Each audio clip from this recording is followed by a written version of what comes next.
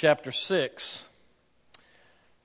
I was interested to watch y'all when our technology dropped us right there at the end of the song service. Man, this is like throwback weekend. You're going to have to really use the Bible. And are y'all all right today? Everybody's okay? All right. Still asleep maybe a little bit. All right. Matthew chapter 6. We take another step with Jesus in the model prayer. And I want to start off this morning with this basic observation. I said this a couple of weeks ago as it relates to teenagers, that one of the primary jobs of a teenager from the time they finish the 6th grade till the time they graduate from high school is that they must rebel. Now, the teenagers are going, yes, permission from the pastor. But actually, that's a developmental thing. And part of the deal, you don't want a 6th grader to come from the time they're in 6th grade totally dependent on mom and dad to the time they graduate from high school still being totally dependent on mom and dad. And then all of a sudden you send them off to college. Doesn't work well. So what you have to do as a parent is you have to kind of get a controlled rebellion during those 6 or 7 years, or in some cases 8 or 12 years, however long it takes them to get through that time. Now, with that in mind, I want to give you an insight into how some of that went at our house, okay? Because one of the things that tends to happen with teenagers, sorry guys, but the reality is that teenagers take the task of rebellion and they push it beyond its logical limits. And so in my house, we had a revolution at one point. And I remember vividly the course of the conversation. It was with our oldest son.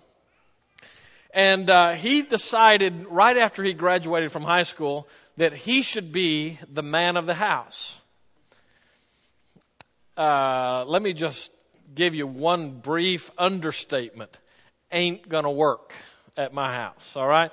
So in the discussion that followed, especially the way he began to treat his mother, I decided that he wasn't all that important to our family anyway. We'd just take him out. And then his mom decided, you don't really need to go to jail for the rest of your life. Okay, so I decided I would just have a conversation with him. And here's how the conversation went. I sat him down and I said, son, there are 2 rules in this house that you must get. The first rule is, I am the king. The second rule is, your job is to keep the king happy. Now, let me tell you something. That's terrible parenting. All right? Now, it got the message across, and we had an opportunity then to kind of work with him on pulling the rebellion in just a little bit. But that's the basic tenor of the whole thing. I am the king. Your job is to keep the king happy. I want you to hold on to that for just a second as we go into another petition that Jesus gives us in the Sermon on the Mount in the model prayer. Now, this is one that just flows off of the tongue. It's kind of like the first couple of things we've looked at here. We get so into just reciting the model prayer that we don't really stop and think, first of all, what did Jesus mean in the first place by throwing this in there? And secondly, what are the implications of that statement on my life in a day-to-day kind of a context? Here's, in essence, what I'm going to say today is Jesus instructs us to pray for a revolution. Now, in our family, our oldest son threw a revolution and it backfired. It did not work for him. But the fact of the matter is, you and I in our daily living tend to live in revolution. We go to the established authority in this world and essentially we say, I'm not doing what you say. Remember just a year ago? In what came to be called the Arab Spring. All across the Middle East, we saw kingdoms as the people began to rise up against the established order and the established authority and their little kingdoms there. And they stood up and they said, we're not going to do it that way anymore. Is it possible that Jesus has us praying for revolution? My answer to that is absolutely, but we need to make sure we get the focus correctly in it. Back to the model prayer. It reads very simply this way: Our Father, the one in heaven. I know that's not the way we normally say it, but our Father in heaven, hallowed be your name. Your kingdom come. Your will be done on earth as it is in heaven. I'm going to stop there because I'm not even going to go that far today. Let's look at this petition. It's a request. It's written like the other one was, let your kingdom come, just like it was, let your name be holified. If you happen to be here last week, maybe that triggers for you where we were. In this case now, Jesus comes and he says, the next petition, the one under the one that says, let your name be holified in the way I live my life, now is the petition that says, let your kingdom come. But as we get to that, we need to really kind of make sure we understand what he is saying and what he's not saying. The key word, obviously, here is the word kingdom. Some people take this as if it is a petition that we would ask Jesus to go ahead and send his kingdom, and we think in our minds with that the end of the ages, the consummation of time, and the second coming of Christ. You might remember that old song that some of you may remember by the Gaithers years ago. When I was growing up, the churches that my dad pastored, they sang this all the time. The King is coming. The marketplace is empty, no more traffic in the street, all the builders' tools are silent, etc., because the King, that is Jesus, returns to take us all back to heaven. There would be some who will tell you that that's what Jesus is instructing us to pray here. Just, I'll put it in my terms. If that were true, and it's not, I don't believe that's at all what Jesus means here. If that was true, then the way he would be telling us to pray is, Lord, just get it over with. And I would submit to you, we don't have to ask that kingdom come. It's coming. We don't have to somehow talk God into just getting it over with and getting on with the gathered body in heaven for eternity. It's going to happen.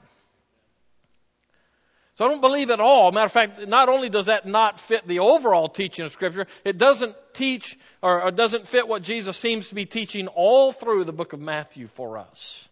One of the main emphases that Jesus gives in the book of Matthew in his teaching is this recurring theme of the kingdom of God. I think he has a lot more in mind for us here than that prayer that is focused on later.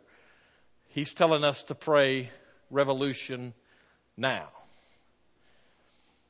So what is revolutionary prayer as we find it here? Here's one of the basic building blocks for us as we come to this. You have to acknowledge that you and I are inherently self-centered. We do what we want. We want what we want. Now, I've used this as an example several times. I just highlight it again because now I've begun to really take pleasure in listening to you as you see this happen. You remember the road talking about going down 69 and where it comes down to one lane just on the other side of the catfish place down there. And now I'm starting to hear y'all come back as you make, well, I started to say you make fun of people. It's not really that as much as it just kind of gets under your skin. That people come up on the side lane and they rush to get in front of you. Let me give you another way to test this out, not just there. As you go to work tomorrow, well, maybe you're off tomorrow.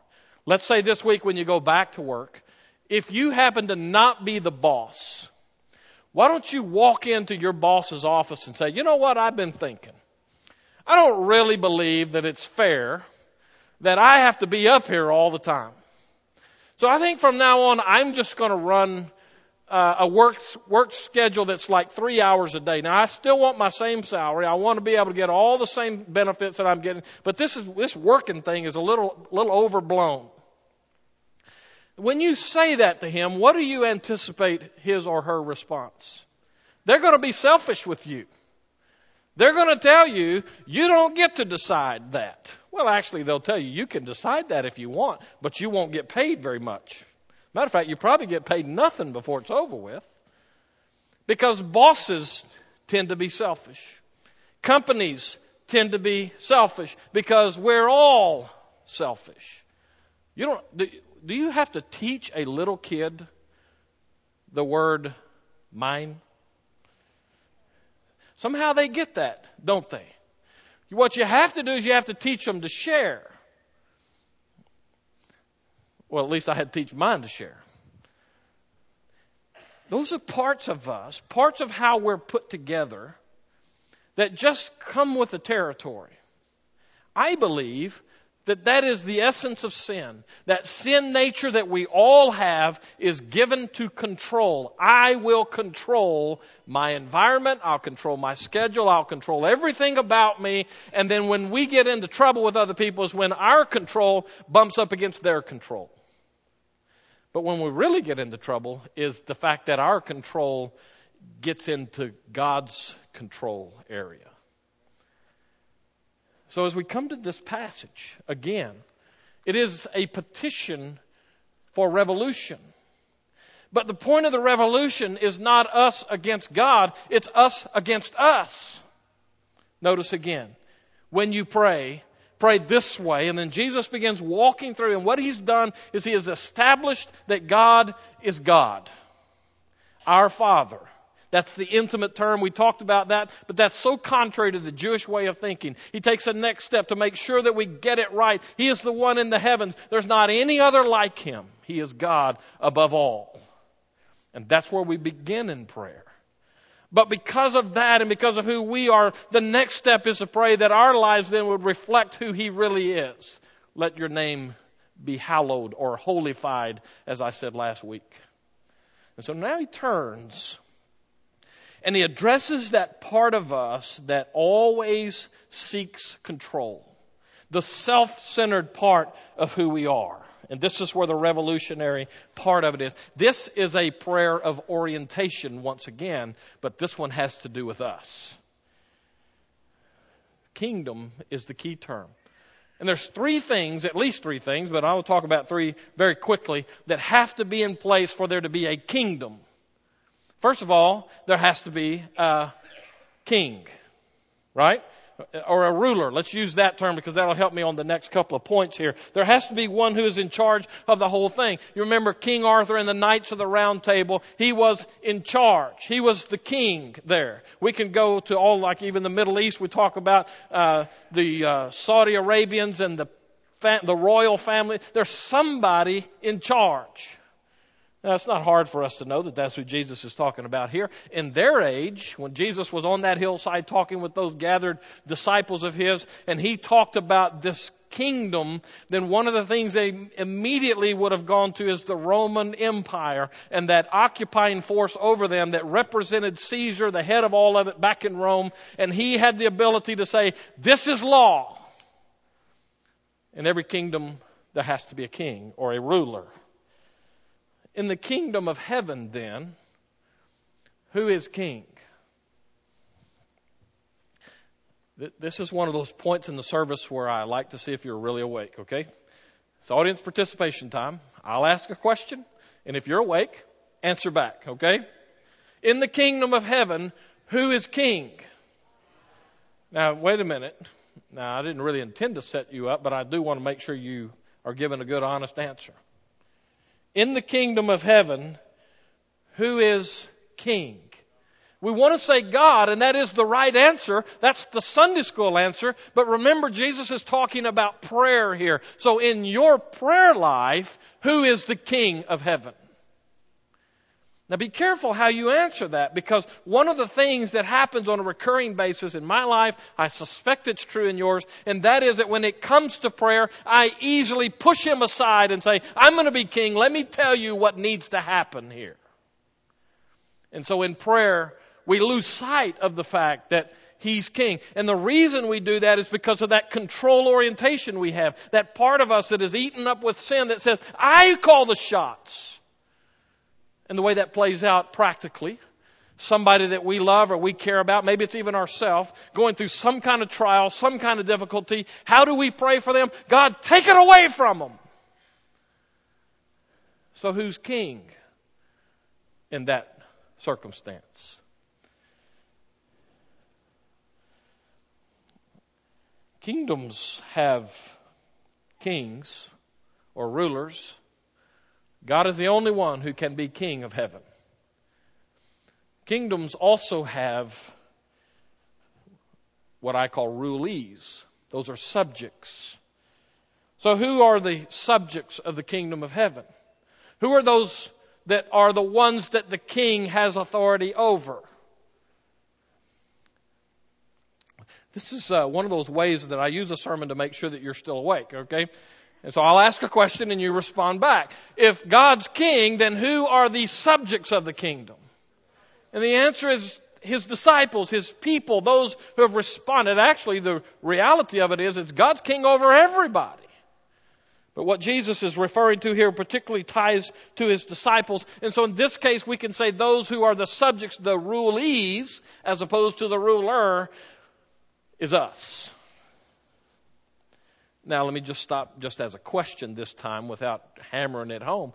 Does your prayer life reflect that you're the rulee, the subject, as opposed to the ruler?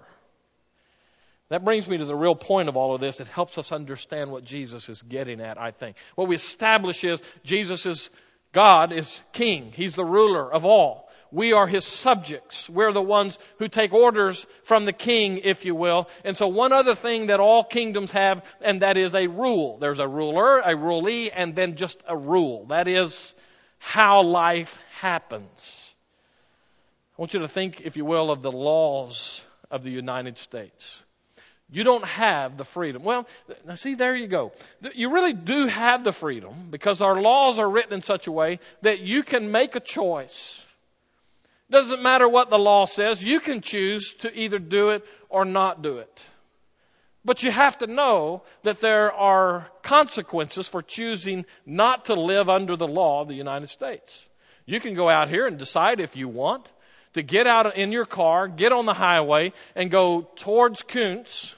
But if you decide you don't want to stay on the left side of the road, the right side of the road, then you can drive on the left side of the road.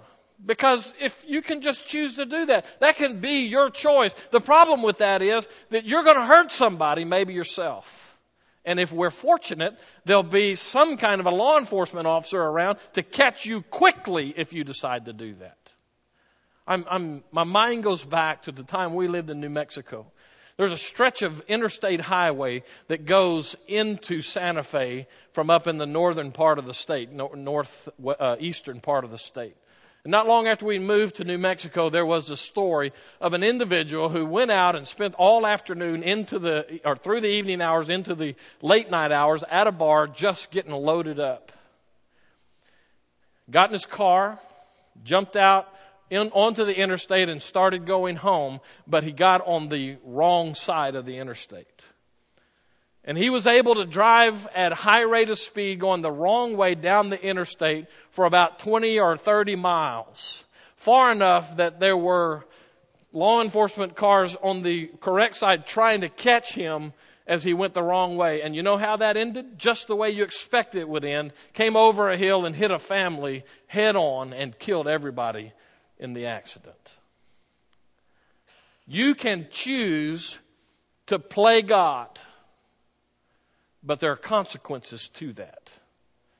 This world is full of people, Christian people even, who have chosen to ignore this part of what prayer does for us. And they've chosen to say, I'm going to be God. I have a better plan here. Doesn't matter what God says. I'll take my chance with the consequences. And they pay the price. I love what one man said. You can choose to break God's law, but what you will find is you will break yourself on God's laws.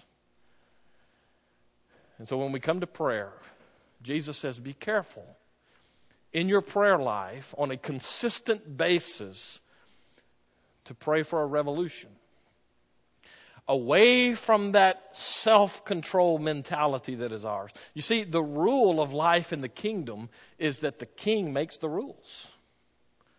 Our job, not like I meant it with my son, but our job is as his disciples, as his subject, as the rulees in the kingdom, our responsibility is to live in such a way that we reflect positively on him, that he be glorified and holified in our lives, so that we let him be God. Let your kingdom come. It's a simple statement, But the ramifications of it reach all the way down in the way we live our lives, even into how we think. This is the regulation part of life in the kingdom. It's the part that says this is how you live. Now, the reason I wanted to spend some time on this is because we need to go back through all of the book of Matthew. Let me just give you a little bit of reading to do over the next few weeks, really. Work your way through the Gospel of Matthew and listen to how often Jesus talks about the kingdom of heaven. We saw it in the Beatitudes. The first Beatitude and the last Beatitude have as their ending part the kingdom of heaven. Blessed are the poor in spirit, for theirs is the kingdom of heaven. Blessed are those who are persecuted, for theirs is the kingdom of heaven. Jesus talks a lot about the kingdom of heaven. And He gives us the value of it. He gives us the nature of it. Chapter 13 in Matthew's Gospel is one parable after another where Jesus says, and the kingdom of heaven is like such and such. It was an important concept for Him because it's so foreign to us. Our lives are lived at the point of me and control and my happiness and my desires. And it's always only me. And that's what kills marriages. And that's what kills peace in family groups. And that's what causes one nation to go to war against another nation. It's always only me. Jesus builds into our prayer lives the opportunity for a revolution against me. Chapter 16. I want to ask you to turn there with me very briefly. Chapter 16. There's a couple of statements that I want you to see that are made here in a couple of different places over in that area. Matthew chapter 16.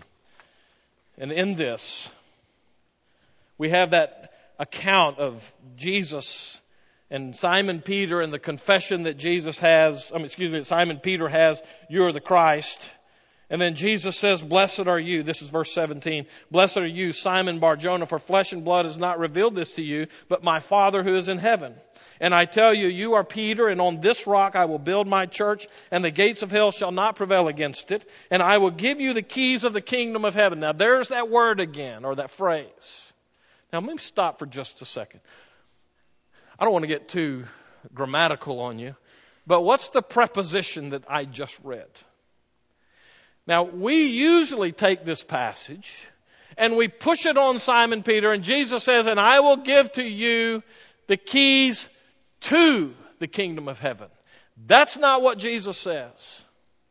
I will give you the keys, by the way, the keys to the kingdom of heaven. That puts in our minds that how we say this, the heresy that we entertain of Simon Peter standing at the gates of heaven letting people in or not. I don't think that's at all what Jesus meant here. But we kind of accept that, at least in the way we joke about it. Jesus doesn't say the keys to the kingdom of heaven. He could have said that. The Greek language is a very specific way. He could have said, "I'm going to hand you the keys to the kingdom of heaven, and you decide who gets in, who gets out." He didn't say that. He said, "And I give to you the keys," what's the preposition? "Of the kingdom of heaven." Okay, now, so what does that mean? Well, that's a whole different sermon, so I'm not going to try to give that to you now. You can do a little bit of homework on that, but let's keep reading. "I will give to you the keys of the kingdom of heaven, and whatever you bind on earth shall be bound in heaven, and whatever you loose on earth shall be loosed in heaven." Then he strictly charged the disciples to tell no one that he was the Christ. Now, that's a basic turning point for the disciples. Jesus sees that they begin to understand who he is. You're the Christ, the Messiah. And Jesus says, okay, now that we have that established, in other words, by the way, you're the king. So now Jesus takes him another step. Look at verse 21. "From that time, Jesus began to show his disciples that he must go to Jerusalem and suffer many things, and the elders and the chief priests and scribes, and be killed, and on the third day be raised." And here we go. Here's Simon Peter now, the guy who got it right. And Simon Peter took him aside and began to rebuke him, saying, "You're nuts!" Oh, sorry, that's the Road Trammel version of what he said. He took him aside and he said, now, okay, let me put the road travel again. Come on now, Jesus, you can't be talking about that.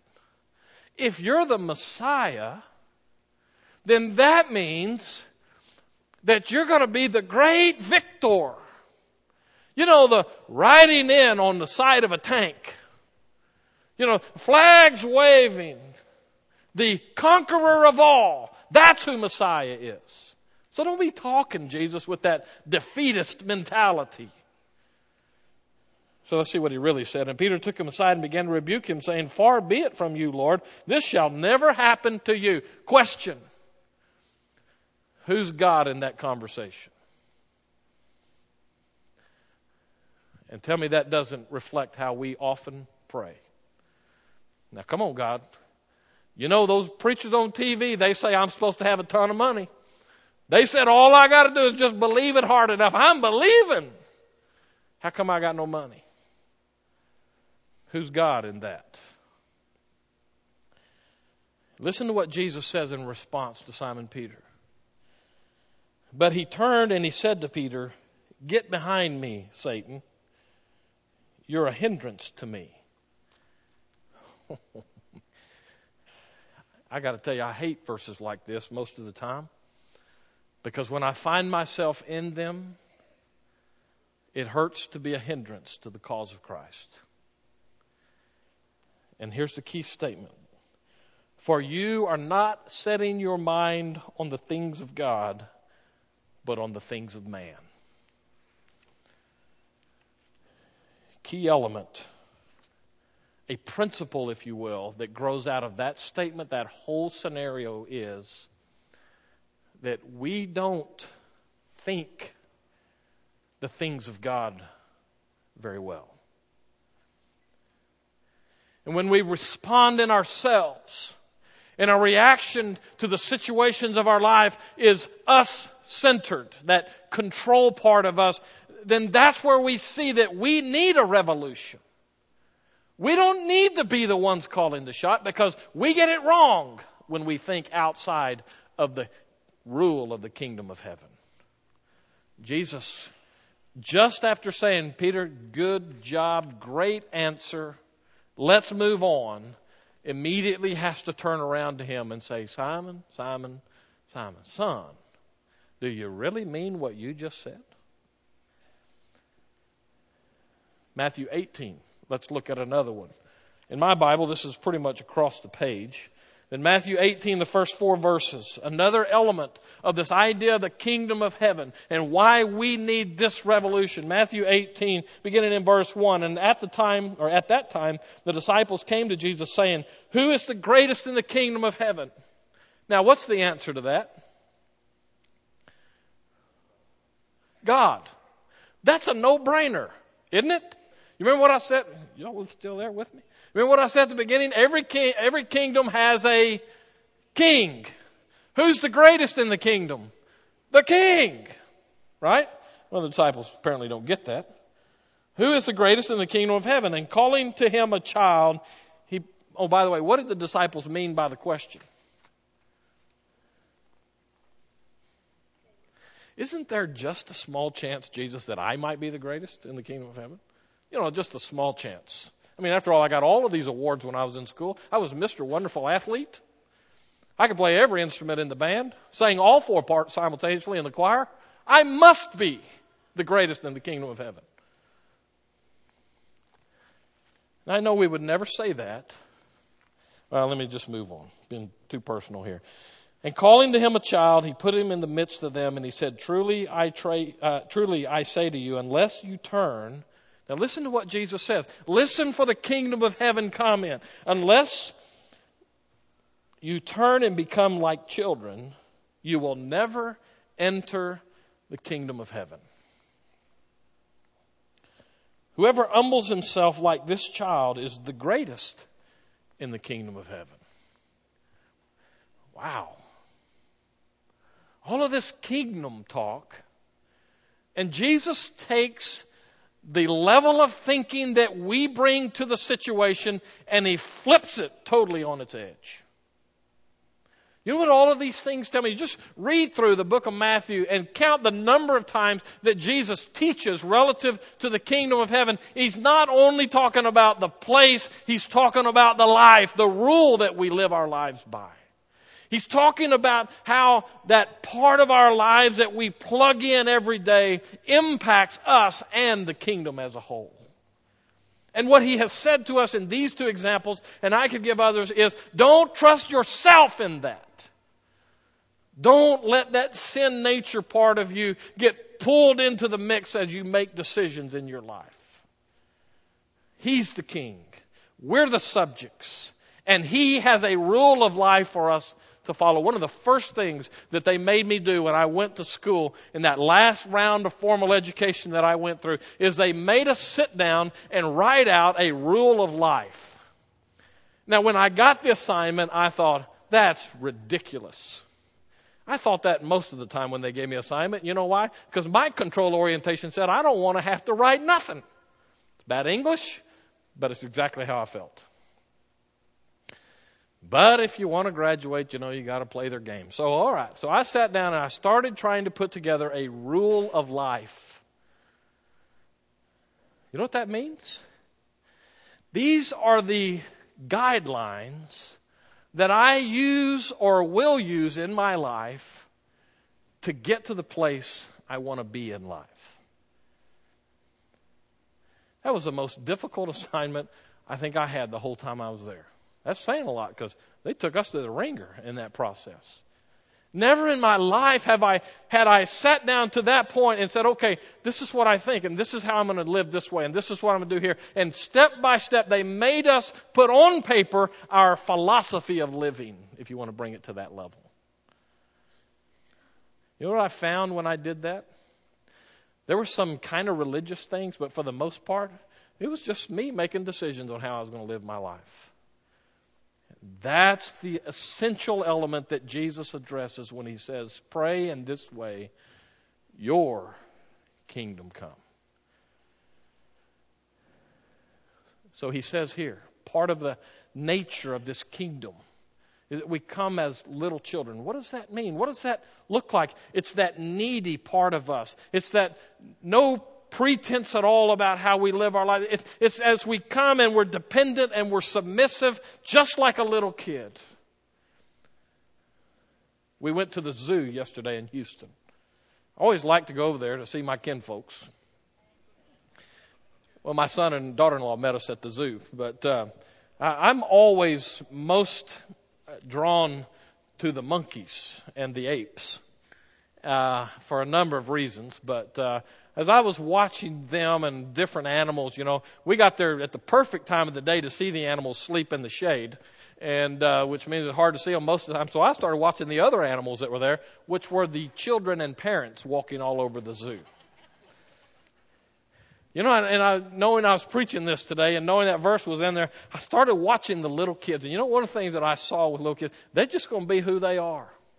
You know what I mean by that? It's just take me or leave me. This is who I am. There's this one kid, bless his heart, he was not at all happy to be there. Screaming and yelling. I could hear him long before I could see him. And I thought to myself, praise God, that's not my kid. And then there was another couple of little boys. They have a dinosaur exhibit there, so we were going next to that, and these little kids were looking through the fence, and they could see the dinosaur mock-ups that were in there, and they just let out screeches of delight. Wow, wow! And I thought to myself, praise God, those are not my kids going home with me.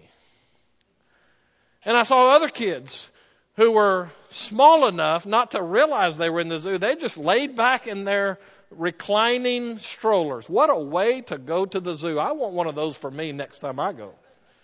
Sleeping through the whole process. They just being who they were. Every one of those kids just being who they were. But there's a part of those children that I recognize locked into. They're just like your kids. And that is, they can't survive without you. You leave those kids to themselves and let them do anything they want to do, they're going to get killed in the zoo because they're going to find a way to get in there with the gorillas. Because they're just so pretty looking. And the giraffes and anything else. Jesus says, unless you come as a little child, needy, submissive, you start to see this pattern. Jesus says, pray for the kingdom that it might come. But in order for it to come, we have to see what the nature of the kingdom is. And that is, you can't come in and try to be king. So pray for a revolution. Pray against self. Let me tell you something. We're in deep waters here. This is not surface level Christianity. This is the stuff that when you start getting what Jesus is saying here and start praying that way, it'll turn your life upside down. But it's the way to do it. And what will your life look like when this happens? Well, remember what we've already studied in the Sermon on the Mount. Remember those 6 antitheses? You have heard that it was said, don't commit murder, but I say, don't commit it as often. No, that's not what he said. What did he say? When you have anger in your heart, you've already committed murder. You start submitting yourself, and some of those aspects of kingdom living start coming into your life as he lives his life through you. Oh, it's a pretty thing to watch somebody as they begin to bow the knee of their hearts on a consistent basis and say, God, it's really not about me, is it? And watch what God does in them and through them. So how do you get there? Well, first of all, Jesus said, pray this way. So if you really want to go there and experience the best of the kingdom of God, beyond the entry-level stuff that leaves you in the corridors of heaven, so to speak, where you kind of get the flavor of the abundant life that Jesus offers. If you really want to get the abundant part of that, have a revolution in your prayer life. Let your kingdom come. Oh, it flows off the tongue so easily. I love the poetic sound of that. Let your kingdom come. But you have to know that that sets off a war inside of you. The king comes with his armies, and he will not be pushed off of the throne. So pray for it. Ultimately, we find this comes as Jesus taught us in another place. If you would be my disciples, you must deny yourself. Take up your cross daily and follow me. For those people standing there listening to him teach that, they would have known that when he says, take up your cross, that is a statement that comes from an execution scenario. We know it was true in his life and in his ministry, but he's not the only one to be crucified. And those Jewish people knew that crucifixion was the worst form of capital punishment that the Romans had. And so it must have set off these alarm bells in their head. Jesus says, if you want to follow me, be crucified. Yeah, start a revolution. Because the first person that needs to die is you. Now, I'm not talking about the literal death. I'm certainly not saying go out there and finish yourself off. I am saying when it comes to the Christian life, to get to the kingdom of heaven, as Jesus talks about it, we have to deny ourselves, to die to ourselves, maybe is a better way for me to say that. And when we do that, then we can let him be king. Just a word of warning. You can decide to do that now, and now you got to decide to do it again. Because that control part of us is so ingrained. It's our nature. Let your kingdom come. Bow your heads with me, if you will, and let's pray. Let me just make sure that we bring this home. Is it possible that some of us sitting in here today, for the first time, are becoming aware that even though we have acknowledged Jesus as God, we've never really taken the step to let him be God in our lives? Jesus says, come to me all who are weary and heavy laden. I'll give you rest. We love the way that sounds. But you got to know, in order for him to be that one who gives rest, you have to have a revolution. You have to say, I can't be God in my life. The first step to genuine life, the entry point to the kingdom of heaven, and I'm talking about heaven in that ongoing eternal sense, it begins with a confession of relying upon yourself and a repentance of that, a turning away from that, and trusting him to be God in your life. He will do that. Only he can do that. And that's where it starts for you. Do you know Jesus as your Savior? Have you surrendered your life to him? If not, now's the time. That's where life starts. In a minute, we're going to stand up, have a time of invitation. Music plays. I'll just invite you to slip out of your seat, come down. We'll talk about what it means to be a Christian and how you can be a child of Jesus Christ.